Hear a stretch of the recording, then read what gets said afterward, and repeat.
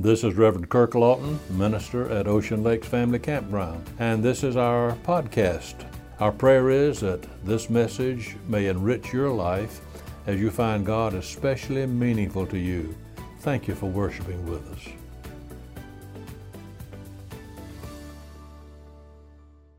Several years ago, when I was serving as pastor of a church in another part of South Carolina, I was visiting one afternoon at the home of one of our members. Out in the yard of their house, I noticed a heavy wire cage in which I learned that a small puppy had been shipped all the way from New Orleans, Louisiana. There was a tag on the side of that sturdy cage stating that the puppy was being shipped by air freight.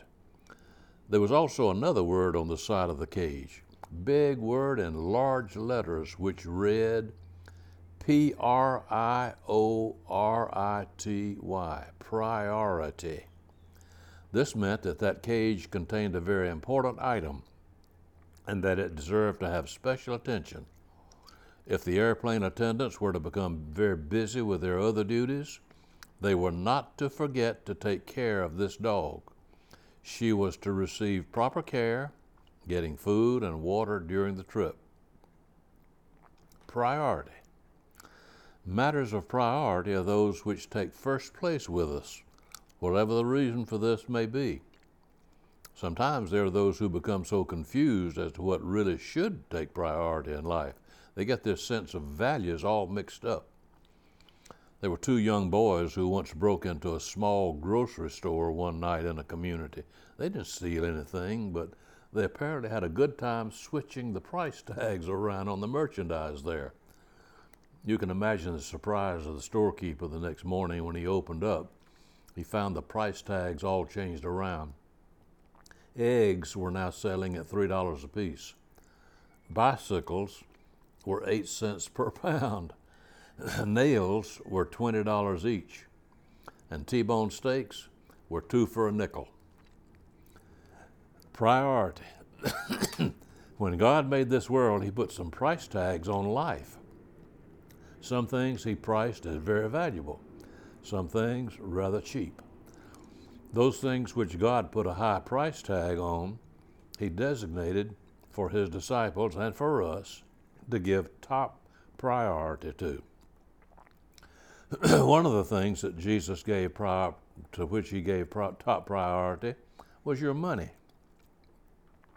I'm firmly convinced that there are many fine Christian people who do not know the depths of real Christian joy and victory simply because they're cheating God out of what rightfully belongs to him. In the midst of confusion as to what might be considered a tithe, these people just throw up their hands and say, well, I'll give something and maybe the Lord will be happy. Partial obedience is not obedience at all. When we fail to obey God fully, we may try to excuse ourselves, but God is not pleased when we fail to obey him completely. Is a school teacher happy when a pupil does only half of an assignment?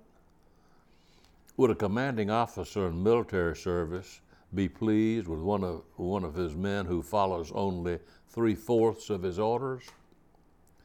Is a parent happy when a child looks up and says, I'll do part of what I'm told to do, but no more? No, we're not fooling ourselves. We may be fooling only ourselves if we think that the Lord's happy when we fail to obey him in full stewardship of our money. Not a legalistic tithe, but a love gift, a genuine love gift to him out of a heart of gratitude for his blessings. At a church loyalty dinner some time ago, there was a Christian layman who had agreed to give his own personal testimony on giving. When he was introduced, it was obvious that he was deeply appreciated and loved by all the people because the applause for this man just kept on coming before he started talking. After a moment, he raised his hand for silence, and then he said this. When I was a boy of 14 years old, I came home one Saturday with my first pay envelope. I didn't open it until I got home. Mother and I sat down at the kitchen table, and I poured the money out. there were 13 $1 bills and 25 cents. I thought that was the biggest pile of money I had ever seen in my life. You can tell this was many years ago, can't you? My mother said, "What are you going to do with that money, son?" I told her, "I'm going to buy a pair of skates, and with some of it, I'm going to buy me a pair of gloves also. And then I want to buy you something too, Mother." "Well, what will you do with the rest of it?" she asked. I told her I thought I'd start maybe a savings account. Then, quietly smiling, she said, "Aren't you going to give God 1/10 of it?" My response was, "Do I have to?" After a moment of silence, she said, "No, son, that's your money. You don't have to give God any of it. But your father and I tithe. We get a lot of pleasure out of it. And I'm sure that God has blessed us more abundantly than we could ever have hoped for. Son, suppose you go up to your room. Think about it. I would suggest you also pray about it, and then you make your own decision." The man said, "I stayed upstairs for a couple of hours. When I came back down, I went straight to Mother and I asked her if she would answer a question for me. I said, 'Mother, suppose I do not tithe. Suppose I don't give God 1/10. Suppose I just give him a part, or maybe none at all. What would happen to me?' She looked at me and she said, 'Nothing, son. Nothing now.' Oh, I was greatly relieved. Then I asked her, 'Mama, what will happen if I do tithe?' Her face just beamed as she answered, 'Son, that's exactly what I wanted you to ask me. The answer is the same thing that has happened to your daddy and me. You will find more peace of mind, more joy, more satisfaction in being a good steward than in any other one thing you'll ever do. You'll enjoy saying your prayers more. You'll be prouder of your faith. You'll have the assurance that God's proud of you too. You'll grow stronger spiritually, and you will have blessings that you would never have had otherwise.'" Then the man who was speaking, giving this testimony, choked up a bit, and he said to the audience, "You know, it makes me tremble, like the old song says, when I think, suppose I had not started to tithe." Then he concluded his speech by saying, "Out of the bottom of my heart, I can say that nothing in this world has meant as much to me as my relationship to my Heavenly Father. And I doubt I would have ever enjoyed this relationship if I had not started tithing." Yes, Jesus put a high priority on a person's relationship to God as a steward. And it simply stands to reason that you can manage your business better with 9/10 of your income plus God's approval than you can manage spending 10/10 of it without God's blessing. Sometimes in funerals we hear the verse from Psalm 116, verse 15, which says, "Precious in the sight of the Lord is the death of his saints." But I believe it is significant that that wonderful verse is preceded by another equally important verse, verse 14, the one before it, which says, "I will pay my vows unto the Lord now in the presence of all his people." Did you know that Jesus had more to say about money and earthly possessions than he said about any other subject? It must have been extremely important for him to spend so much of his time dealing with this subject. I've heard of preachers who've said that they don't preach on this subject because they're afraid people will get the impression all they talk about is money. And yes, I have heard some of the TV evangelists who would probably fit that category, but not all of them. You know that Billy Graham was a great example of a positive kind of TV evangelist. He was not out for money. He was out to guide people to the saving relationship with Jesus. I must confess that in the early years of my ministry, I also had those feelings of reluctance to preach on the stewardship of possessions, specifically money. Even those preachers who do preach on this subject have been known to do so with an apologetic note. But as I have grown older, and hopefully at least a little bit wiser, I've come to understand that this is a message that people need to hear. We hear some talk about preaching the full gospel. Well, you can't preach the full gospel if you leave this part out of it. You know about the Pharisees in Jesus' day, don't you? They were folks who were the super pious. They were proud of it too. They were the letter of the law folks who dotted every I and crossed every T in obedience to the law. You want a good example of tithers? Just to show how meticulous they were, they'd go out to their gardens to harvest mint leaves, but they would keep only 9 out of 10 leaves.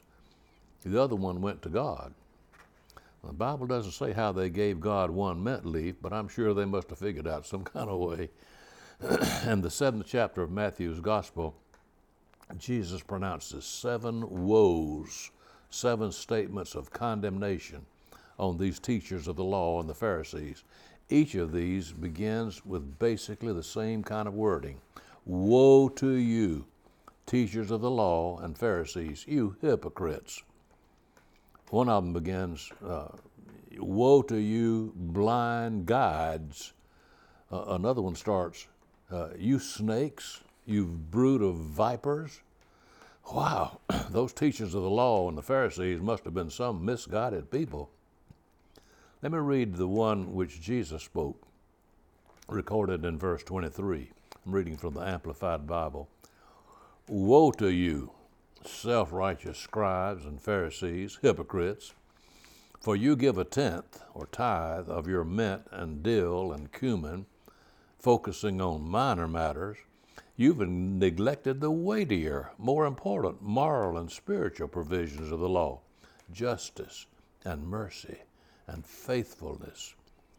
But these are the primary things you ought to have done without neglecting the others. Did you hear what Jesus said? He did not condemn them for tithing. He said they should focus more, though, on other moral and spiritual matters, justice, mercy, and faithfulness. But don't neglect the others. What's the others? Tithing. And just to be sure you didn't miss it, Luke records the very same words of Jesus in his gospel. You can read that in Luke chapter 11, verse 42. Folks, I had planned to say a lot more on this subject of top priority when I began preparing this sermon, but my time's gone now, and I've covered only the first thing I wanted to say about top priority. Now, I've got 2 more things I want to say. I guess they'll just have to wait till next Sunday. Aren't you glad I didn't go ahead with them today? Let me conclude now with a statement which I've heard my preacher father make so many times when he preached on the subject of stewardship of money. I've heard him say it time and time again. In God's great heart of love for us, the primary thought God has in regard to giving is that the giver receive a blessing. So, have you denied yourself of the full joy that God has for you because of disobedience in this matter? Surrender to Jesus in every part of your life. That's the only way you'll find that abundant blessing He came to give. Try it. You'll like it. Lord, help us to trust in You, not just with spiritual things we talk about, but material things also, like our money. You don't need our money. You can get along with it. Lord, You own the cattle on 1,000 hills. You can do just fine without anything we give, but we can't do fine. So help us, we pray, Father, to be first in obedience to You with what You've given to us as You lead us. This we pray in the wonderful name of Jesus, who taught us how to live and how to give. Amen.